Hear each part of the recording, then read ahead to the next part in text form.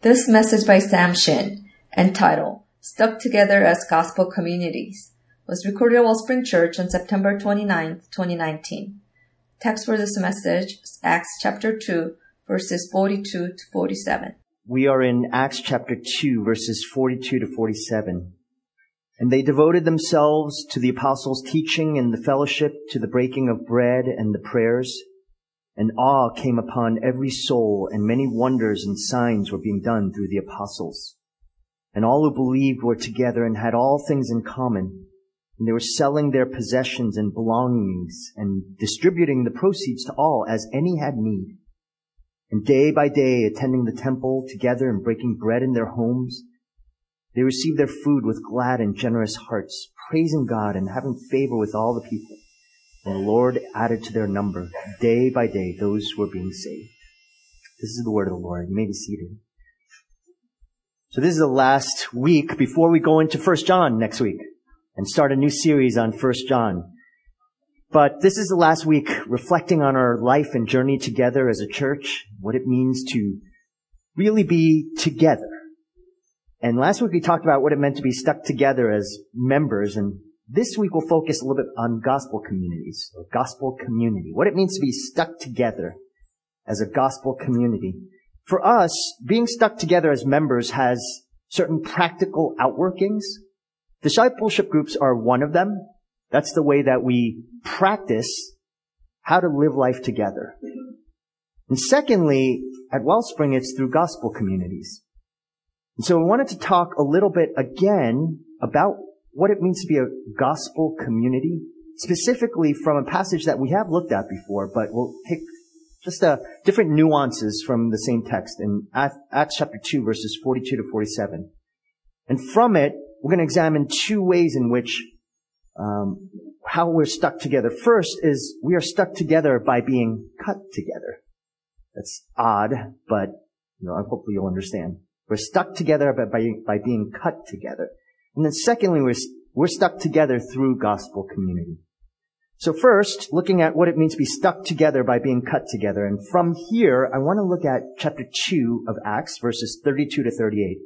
And this is Peter's grand sermon following the work of the Holy Spirit coming at Pentecost upon the church. And at that time, 120 people. There he preaches essentially a gospel message. And in it, in verses 32 to 38, we read, "This Jesus God raised up, and of that we are all witnesses, being therefore exalted at the right hand of God. And having received from the Father the promise of the Holy Spirit, He has poured out this, and that you yourselves are seeing and hearing." Now when they heard this, they were cut to the heart, and said to Peter and the rest of the apostles, "Brothers, what shall we do?" And Peter said to them, "Repent and be baptized, every one of you, in the name of Jesus Christ, for the forgiveness of your sins, and you will receive the gift of the Holy Spirit." This passage, this sermon by Peter, it's really the first sermon of the New Testament church, of the church, period. And in it, he starts with the gospel message, all that Christ had done, what he had accomplished through his work. And the response of the people who hear it is they are cut to the heart. And that cutting of the heart is the premise upon which any type of community, biblical, stuck together community, can actually be true, genuine, and exist. It's that heart that is cut together that is humbled, transformed, changed, softened, opened by the gospel. It's that heart that exhibits grace to those who fail, to the weak, to the brokenhearted, to the sinner. And it's that starting point that we are gathering together as a church body, and then within that church body. I don't know if any of you have ever actually physically been cut. It's obviously painful. It's very logical. It makes sense. There are people who have had heart surgery, and heart surgery requires a cut. That pain, when you're under, isn't so terrible, but Afterward, the pain is bad. It's difficult. But that pain, that cut, is meant to save your life. And so afterward, when you're rehabbing, every time you feel that pain, you remember you were cut. And then when you remember that you were cut, you remember why you were cut. What is the reason for that cut? The cut forces you to remember that you needed surgery to save your life. And so by having the surgery, your life is now changed. It's transformed. And so if we forget that, we forget all the blessings and the grace and mercy of this life-saving act. It is why, as Christians, and truly as a community of believers, to have actually true biblical stuck-together community, we always have to go back to the fact that I have been cut, that my heart had to be transformed, changed. We need to always remember, though, that it wasn't actually me who was cut. Jesus was cut for me. I was the cause of Jesus' pain. I was the cause of Jesus' suffering. And if I forget that or push that aside, and the moment that I believe that actually, no, I'm actually pretty good. My sins are not as bad as that person's sins over there. My sins are, as Jerry Bridges describes in his book, respectable. And I'm very concerned when we have this dual classification of sins. There are the respectable sins, the ones that are, anger. We're all angry, or jealousy. We're all envious or jealous. Where maybe we have a lustful thought in a moment. We all face that every once in a while. So there's that class, but I'm not that type of sinner, the murderer, the adulterer, the person who just does horrific, heinous sins. Those are the people that Jesus really died for, not for someone like me. When that happens, what happens is that we start having a moral standard that slowly seeps into our system, and we start thinking that actually, I don't need to be cut. And maybe Jesus didn't really need to die on a cross because I'm not that bad at all. He needed to die for only those people, but not for me. I'm actually okay. When that happens, we really have to wonder if we understand who Jesus is. If I actually believe him, do I trust him? This idea of remembering that I am the cause, I needed to be transformed in my heart, but Jesus was cut, broken on a cross, crucified so that I could be transformed. This has to be central to our every Sunday gathering, to every conversation that we have, to every action, our members' vision meetings, all conflicts. Without remembering this, we will forget him. We will forget the change. And let me say this, we cannot have true biblical gospel community. We won't be stuck together. We can have community, but not transformational community. And I'm saying that there is a tremendous difference between the two. Transformational, biblical, gospel, stuck together, never giving up community, the one that you actually really want to be a part of, that we were actually created for, you can't have that until you realize that you are the cause. You and me are the cause of why Jesus had to go to that cross. And there is no sin too small or too great. If morality is the basis upon which we determine sin, then we don't understand sin. In actuality, it's a disobedience, a rejection of God. And that's why in Matthew chapter 5, Jesus makes so clear to us that if you are angry, you are committing murder and you are in danger of the fires of hell. What a strong statement. If you have a lustful thought, you're committing adultery. I don't think Jesus is exaggerating there. His whole point is that heart is the exact same heart as the person who actually enacts it. Before God, it's the same thing. There's still that same level of disobedience. We might say, no, there's a difference. But you cannot read Matthew 5 and hear what Jesus says and simply say, no, actually, I can think that and it's not the same thing. then we're really discounting what Jesus says there. Because the more you understand that to be true, and then when we gather together and you see broken people, you actually can have compassion and mercy and kindness and grace. That's what the world cannot see nor understand. Especially a world like today, where one mistake and you are cut off. We cannot be stuck together without being cut together. It has to be at the core of why we are together. Otherwise, we are a really nice religious club. Nice. That's a really apt word to describe us. Nice. I don't know about you, but I don't want to be nice. I don't want to gather just to be nice. Because there are a lot of places you can go to meet nice people. I want to be with people who are transformed, who are changed. Also, we are stuck together through gospel community. When we know we're cut together through Jesus' work on the cross, we gain true, lasting community. And that community is founded, rooted on the eternal community of Father, Son, Spirit. That's what we reflect together when we are stuck together through the gospel. We're there because Father, Son, Spirit, before the foundations of the world, as Paul says in Ephesians chapter 1, He called us, He predestined us, He adopted us as His own. And that was a plan of Father, Son, Spirit. It's stuck together community is an outflow of being in Christ together.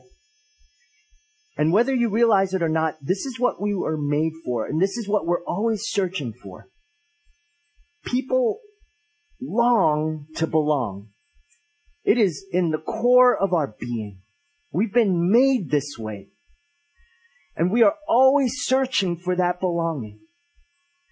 But we will never find it in another person. Not in a boyfriend or a fiancé or a spouse, a parent, a child. We will not find it in our career or in the many letters after our name, the PhDs and all the others that go after it. You will not find it in social clubs and networks. And let me say this. You'll not find it in a church. And that just seems odd for me to say that. You'll not find community in a church. Meaning, we think that community is based on the fact that we're gathering each Sunday and doing certain things together that speak about Jesus. And that's automatically what leads to community. But that might have some level of connectionalism, but it's not this stuck-together, biblical, gospel-saturated community. Trying to find community without Jesus at a church is like moving to California. Let's say you're driving across from Nevada, coming across the border, and you see the Welcome to California sign. You get to that sign, and you decide to stay right there and live right at that sign, because you say, I am in California. And then others join you, and they're all gathering around. They're living at that sign. Say, we're here. We're in California. I mean, that's ludicrous. We do not find community in a church. This is why so many people get discouraged when they go to church. They take part in certain programs or get their kids, and they say, oh, we really like the children's program. Or I really like this or that. And then you stay long enough and you think, I'm not finding community. I'm not belonging. There are many reasons why. But foundationally, there is a problem. And the problem is that you will never find it just simply by a program or hanging out with people or because everybody goes skiing together. That's community. It just doesn't work that way. The church, it is a life-giving community in Christ. We are a signpost. We have to be that all the time. That's why Jesus truly has to be the center of everything we do. And it has to be infused also in how we respond to others, both when they're well and when they're not well. And so we point to Jesus over and over again. For some, pointing to Jesus is exactly what they do not want to hear. I always think, we're in good company when sometimes people turn away from us because we're talking about Jesus too much. Because I always think, well, Jesus in John chapter 6, he was preaching, talking about his work coming, and it says, many disciples left him. Boy, if Jesus can lose disciples, who are we to say that, well, we can't lose disciples? We are pointing to Jesus. It's who we are. This is what our community has to be about all the time. And we can never be afraid to say that we're not about vacationing together or always going out to lunch together, hanging out together. We are about Jesus. That matters more than anything else. And if we don't have that, we can never have stuck together community. So, when we look at Acts chapter 2, verses 42 to 47, you have to understand that part is so foundational to all of these other things. Because the outflow of being stuck together in Christ, be it by being cut together, happens as a result of this. Without the first part, we can come up with a plan to do all these other things, and it'll just be another program. Another program that does nothing. Sounds good. Seems like a community, but it won't last. That type of community never lasts. It can last for maybe 1 year, 5 years, 10 years, maybe 30 years. But eventually it will die out. Eventually you will fade away. Because the common ground changes. If you meet and if you're connected to certain people just because your kids are playing together, because they're all a certain age, and you have play dates and all these things, great. But that's not stuck together community. Actually, you might find more stuck together community with spending more time with people who are very different from you, different life stage. Someone who's a senior, someone who has older children. And when you're working out, oh, my kids need to go to sleep because they're 2 years old and they need their nap time. And someone says, oh, my kids are in college and I need to do this. And oh, I'm a single person and I have more freedom and more time to do certain things. And you're trying to match it all out. And when you're trying to figure all that out and how it all works together and how you're going to be together, suddenly you realize what the bond is not your common interest. Your bond has to be only one person, Jesus Christ and Him crucified. And when that is the case, you will work it out. And when you work it out and when you power through and you persevere and you persist and you not give up, that's by nature stuck together community. But when you're only spending time with people who are exactly like you, who are in the same life stage, have the same interests, same personality types, well, guess what happens? As they get older, your whole community and your conversation is all about, oh, my kids are doing this and what's your kids? And suddenly, you know how this works. If your relationship is based solely on common interests, when you suddenly want to start mentioning Jesus, it becomes awkward. Because, wait, why are you bringing him into this story here? I thought everything was great. We're talking about vacation and you want to actually have a worship Jesus? I'm talking about two Christians who go to the same church. You ever been in a relationship like that? We're talking about Jesus with other people in the church on vacation together, and suddenly he becomes this really odd thing. Just mention the name of Jesus to somebody. I was reading a book last night about this woman who came to know the Lord at Oxford University, and it's a biography, and she's a great writer. And she was talking about how all these different fellow Oxford students had led her to the Lord, right? And she's writing how they just would mention the name Jesus. Like they were talking about how just saying, if you really want to mess up a conversation, just say the name Jesus. No matter where you are, at work, at the restaurant, don't worry about anything. Just say Jesus. Not as a curse word, but just say Jesus with somebody. And suddenly there's this, you can say Muhammad, you could say witches and Wiccan, you can talk about Ouija boards, you can talk about anything, but don't say Jesus. The scary part is that we have a hard time seeing Jesus with people inside the church. Because we have formed our communities so easily based on, because my kids are in kindergarten together. There is something amiss about that. My friends, let me tell you this. That community will not last. No matter how great your small group is, your discipleship group, if your group is all about, we really love each other, we like hanging out, our families are all together, but you don't ever want to reach other people, reach the lost. You don't want to talk about Jesus. That will not last. Or if it does last, that is not biblical gospel community.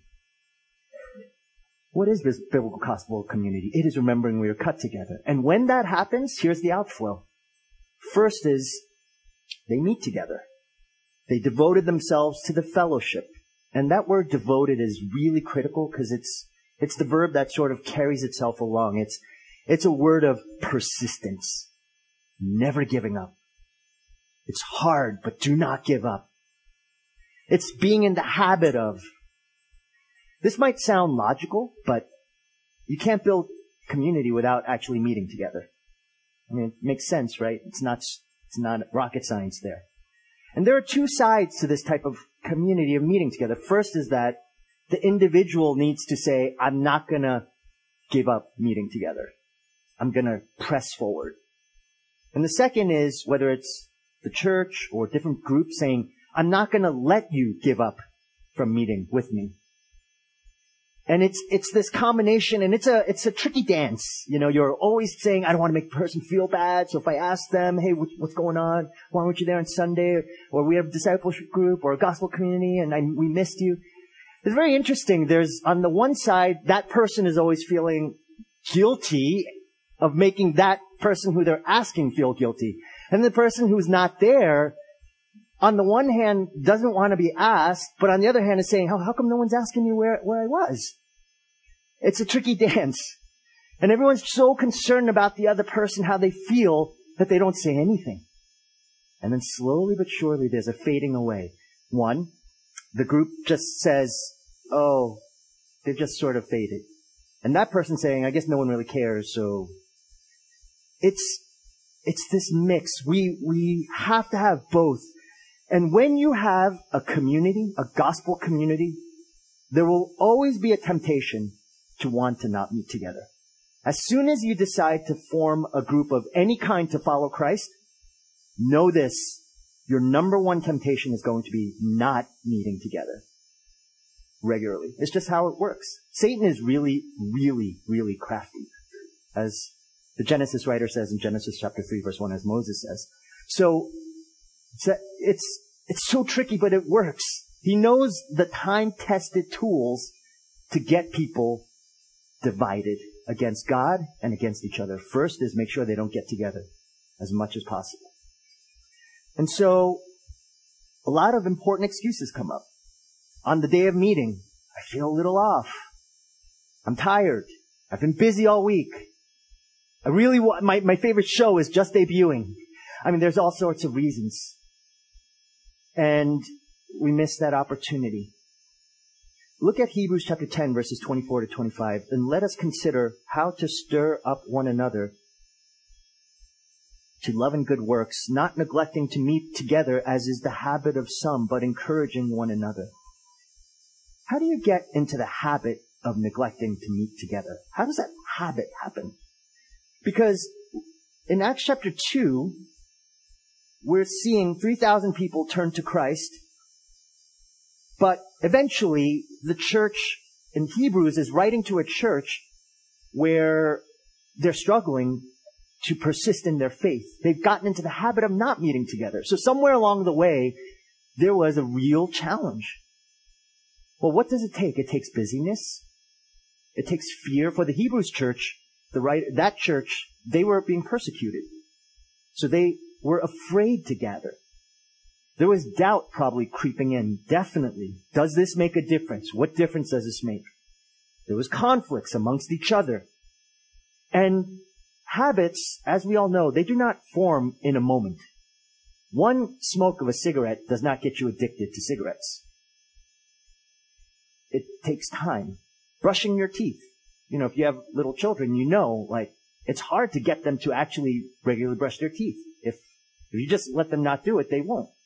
So you have to force that habit on them so that eventually they do it, even though maybe someone here enjoys brushing their teeth. I don't, but I do it because it's a habit. It's done. You have to develop this habit. And the way you develop it, according to this passage, is encourage one another. We have to get into the habit of actually encouraging one another.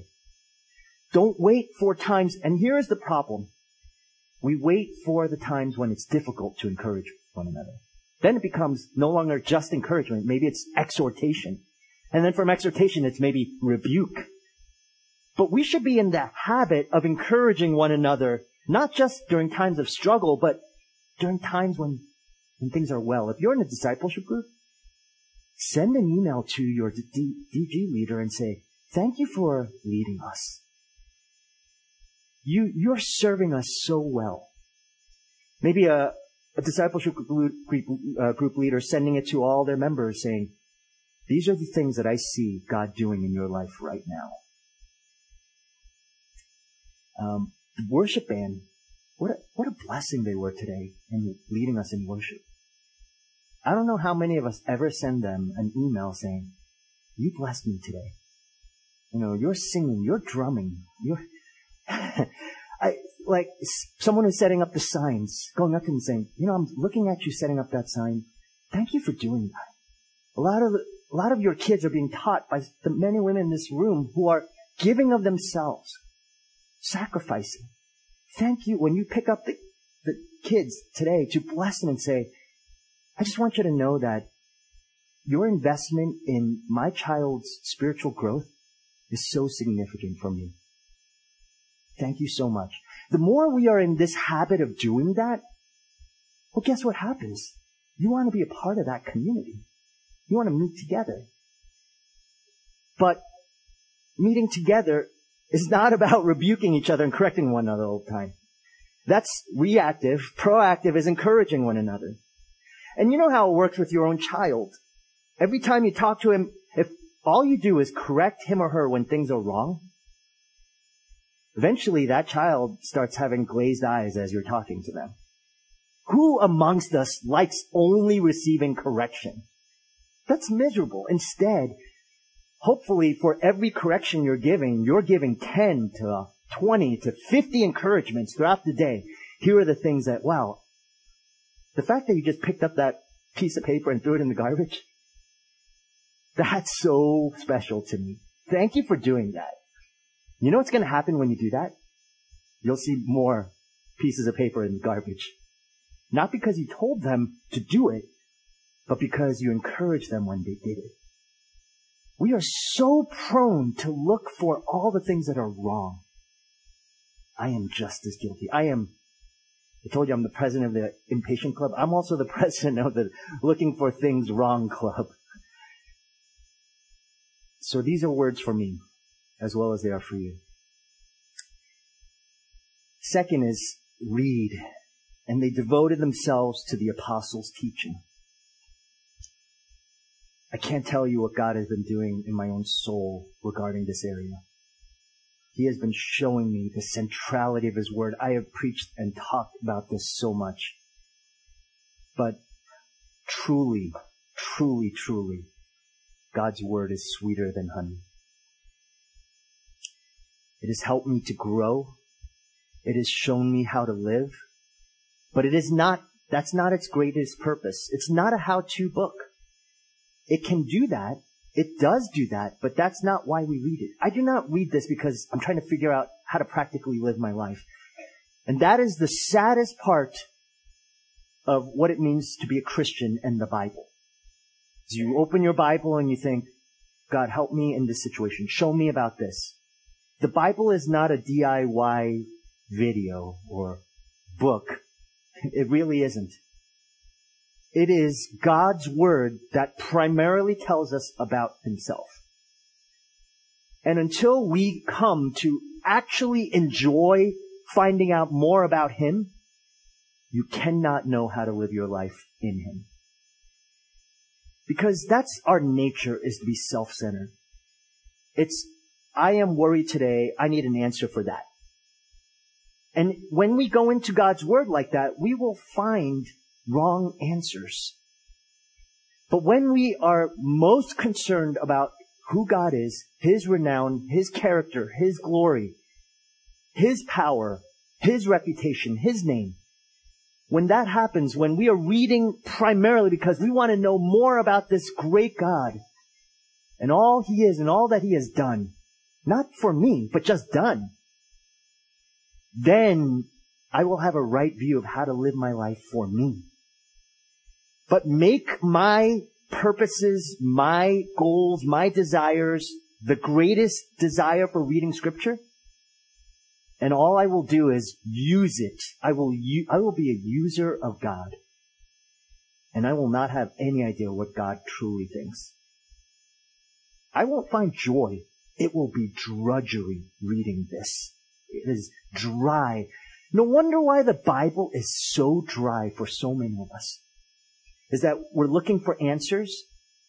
And then we read certain parts about Leviticus and you think, man, this is so crazy. I don't understand all this like offering stuff and burnt stuff and all these animals being sacrificed. Because we're looking for answers of my life and then these animals being sacrificed, that just makes no sense. But if I understand, I'm reading this because I want to know about who God is. And then I see, oh yeah, God is a God of holiness. He's a God of mercy but justice. He's a God of love but a God of wrath. And, oh yeah, all these people, just like me, they really just do what Judges says. They do what is right in their own eyes. And they're always trying to do what is right in their own eyes. And God lays out this picture, a narrative and a picture of, well, these animals that are being sacrificed. That's how horrific what your stance against me truly is. But it also points to a future picture of not an animal being sacrificed, but someone far, far more precious for you. That picture, then suddenly when you read the Bible, it jumps out at you. And it becomes sweet. And then you know how to live.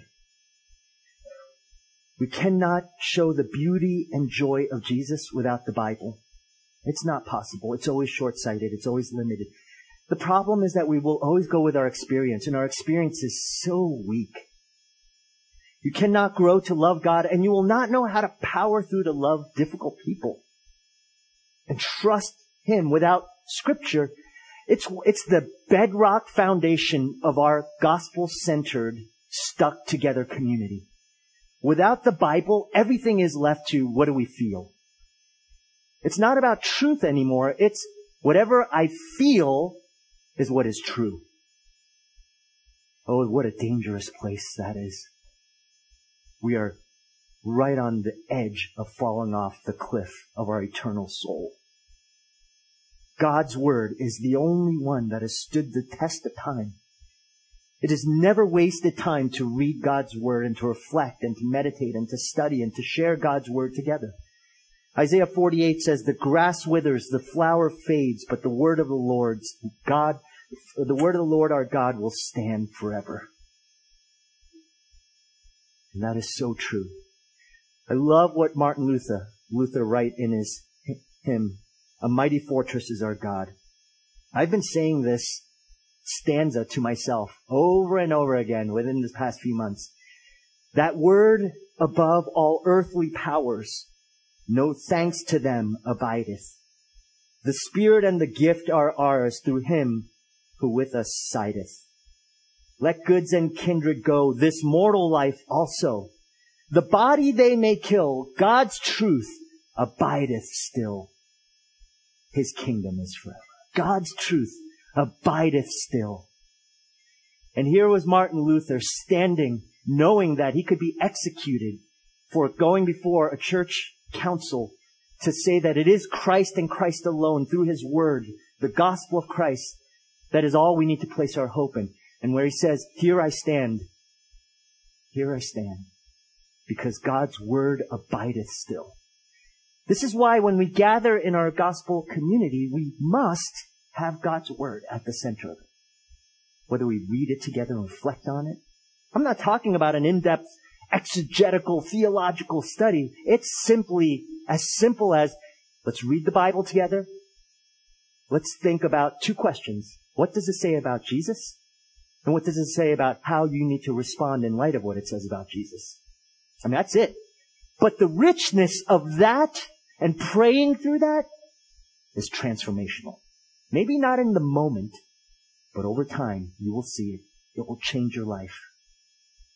Third is eat together. And they devoted themselves to the breaking of bread. Yes, that was regarding communion, but for the early church, that actually referred to actually eating together. When Sue and I were dating, we were both in seminary. We were at Gordon Conwell together. She was living in an apartment with two roommates, and I was in main dorm, which is a single guys dorm. And she had told me that she was going to cook a meal for me on Super Bowl Sunday. And I think it was the first meal she had ever cooked for me. So, I'm a new boyfriend. I'm excited. My girlfriend is going to cook me a meal, and I get to watch the biggest game of the year. Dallas was playing somebody. I can't remember the Super Bowl. But what a day. So I walk in, huge spread. So excited. It was delicious. So the food was great. I'm with this special person. The game starts. Turn the TV on. I stare at it. The kickoff is underway. She turns to me and says, "Wait, aren't we going to talk to each other?" So I'm thinking, uh-oh. The game turned off. And I talked for a couple of hours. That story is not about the Super Bowl or my girlfriend. It's about the food. A home-cooked meal. Enjoying good food. There is something about food that brings people together. It makes conversation richer, relaxed. It makes one feel cared for and loved. I mean, it's such a special thing. Here's the thing. I have been to some of the, I literally know that this is true. I've probably been to, more than any of you, some of the poorest homes that you could ever be. I've been to Las Pulgas, Mexico. Las Pulgas in Spanish means the fleas. And actually Justin was there as well. And I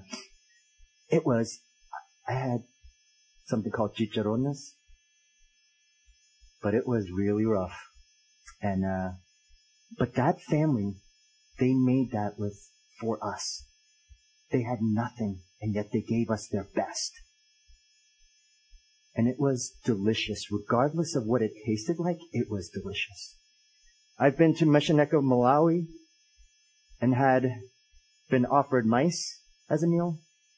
I've been to Ulaanbaatar, Mongolia, and been offered horse milk with blood in it.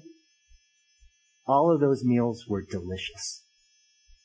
Not in the way that you think of it, but in the way it is in Acts chapter 2. They were delicious meals. Why? These families that had nothing but giving me horse milk and blood, pig rinds with fur of the pig on it that I had to eat, and a mouse. And all of those meals was their best.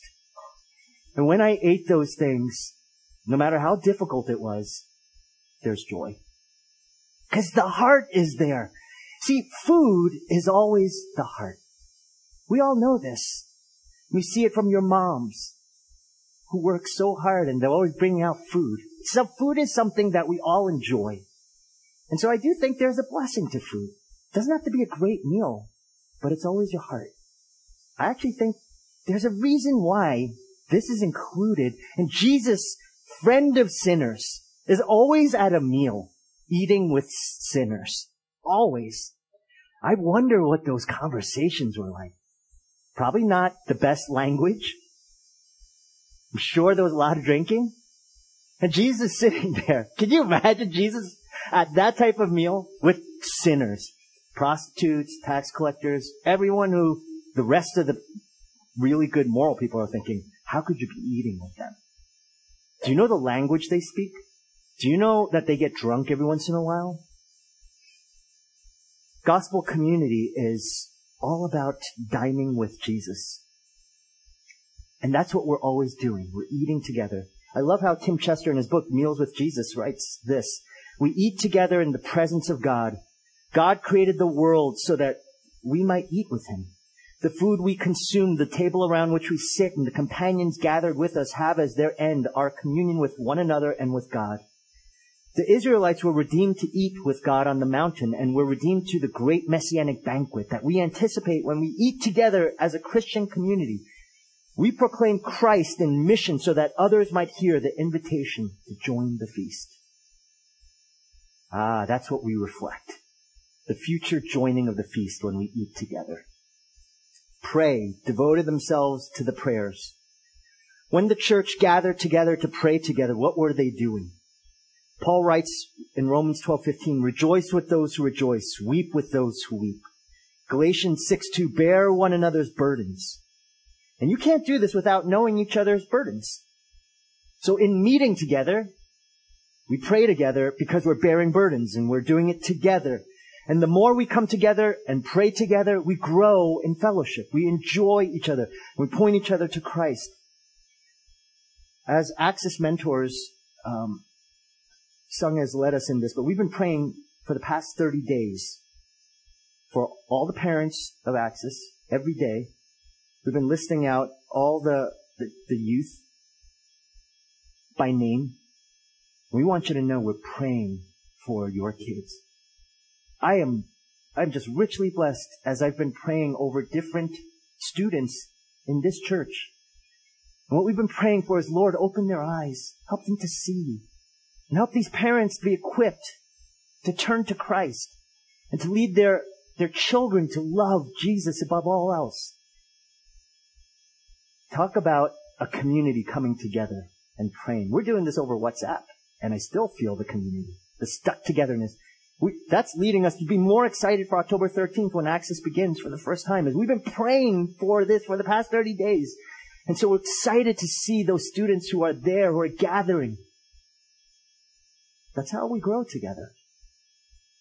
So it's easy to feel empty and unloved without community. And praying together is how we're stuck together. Next, as we share, and all who believed were together and had all things in common. And they were selling their possessions and belongings and distributing the proceeds to all as any had need. Needs were shared. All things, everything was in common. Physical needs, spiritual needs. They suffered together. In this church, people lost jobs because of their faith in Christ. And the whole church will come together and say, whatever you need, we're there with you.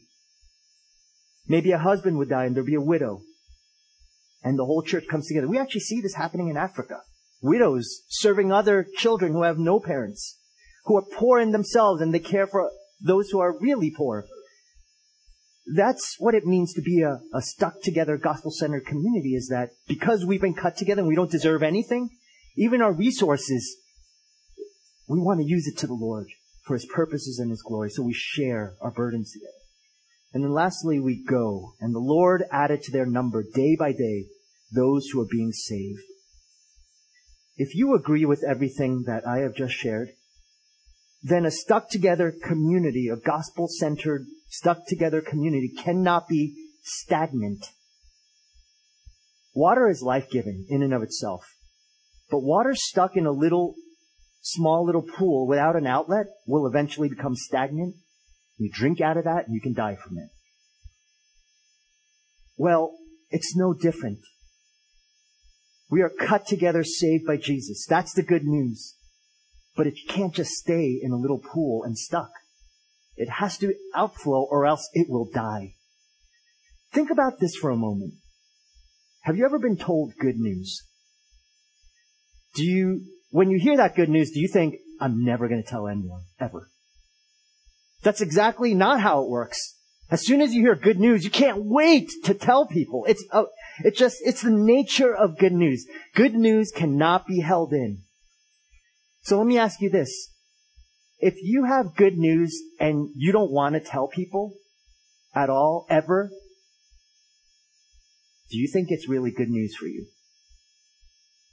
And that's the biggest question we have to ask ourselves. If the gospel is good news, and you never want to tell anyone, then you have to first ask, is it actually really good news for me? That's a hard question to ask, but it's one that it just seems to make logical sense that if it's good, you'll want to tell people. A stuck-together gospel community wants to tell others the good news. They want to expand. They want to multiply. They don't want to stay together.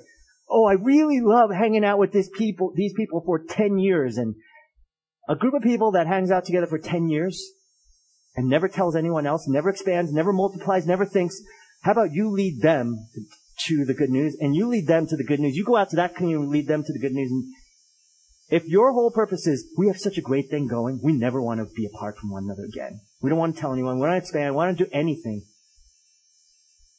Oh, be careful. That's what's called stagnancy. Stagnant water. And stagnant water is death. So a stuck-together community, gospel community, goes together. Goes out. Daily, those who are being saved. I'm going to close with two things. First is a quote by Tim Keller, because I really like what he says. And then lastly, some practical conclusions. First, the best way by far ever to build community is through small groups. It's through home groups. It's through people you are committed to do the things the Scripture teaches you to do together. Years ago, when John Wesley and George Whitefield had this great revival and millions of people were coming to Christ, they divided these people into what they called classes and bands. It was their small groups of 10 people or so. They said, get together each week, just tell what's in your heart, and help one another and pray for one another. Now, that sounds really simple. They were in the Episcopal Church at the time, and a lot of people objected very much to these little classes, and they said, religion is a private matter. I want to come and hear the word preached. I want to come and worship in the sanctuary, but I do not have to sit around and talk and spill out my feelings and all this sort of thing. Religion is a private matter. John Wesley simply said this in his response. He calmly said, the Bible says, confess your sins to one another. James 5:16, exhort one another daily. So we're not hardened by sin. Hebrews 3:13, teach and admonish one another in wisdom. Colossians 3:16, stir one another up to love and good works. Hebrews 10:24, bear one another's burdens. Galatians 6:2, rejoice with those who rejoice, weep with those who weep. Romans 12:15. Now, if you do not meet to do these things, when will they get done? Oh, it's as practical as you can get. If you don't actually meet regularly to do this, then how are we going to actually obey Jesus' commands? So we have to do this. Not because it's a cool program, but it's because we want to obey Jesus. We really want to obey Him. And that's why in September 2020, we're going to be forming new gospel communities. They're going to be formed on the basis of this home group, community group structure that we used to have a long time ago. We moved away from it because, it's a long story, but, sometimes the best ideas are not always best ideas. And we moved away from it because we thought, okay, this is a better way. But we realized, looking back, reflecting, after having done gospel communities the way that we've done for a number of period of time, that it's not actually producing what we long for. And so we're going to go back to what Tim Keller mentions. Not because he mentions it, but because we see it here in Acts. We actually see it in the Bible. And so, whatever we call it, I think we're going to actually just call it gospel communities. Could be home groups, could be community groups, but I like the name gospel communities because that's what we want it to be. A gospel community. It'll be smaller groups, but not as small as a discipleship group. It'll be multi-family, multi-gendered. Be about 12 to 20 people, somewhere along those lines. And these gatherings will have these outflow elements. Meet, read, eat, pray, share, go. But they are going to be based as an outflow of being cut together. We're transformed by Christ. So we're going to be implementing these in September 2020, but we're going to try to do some pilot programs of this earlier on. So get ready for that. We wanted you to know way in advance so that you can get an idea of, this is not something new. Where's this coming from? But rather, It's something that we've been talking about over time. Please pray with us. Pray for our current gospel community leaders. We have a meeting coming up. We're going to be discussing some of this and other things. But I am excited so much to see what the Lord does through our church for His glory, for His purposes. Let's pray together. Father, we praise You. We thank You for the community that is only possible through Your Son, Jesus. From the beginning of time, You, the pre-existent Father, Son, Spirit, in perfect union and community.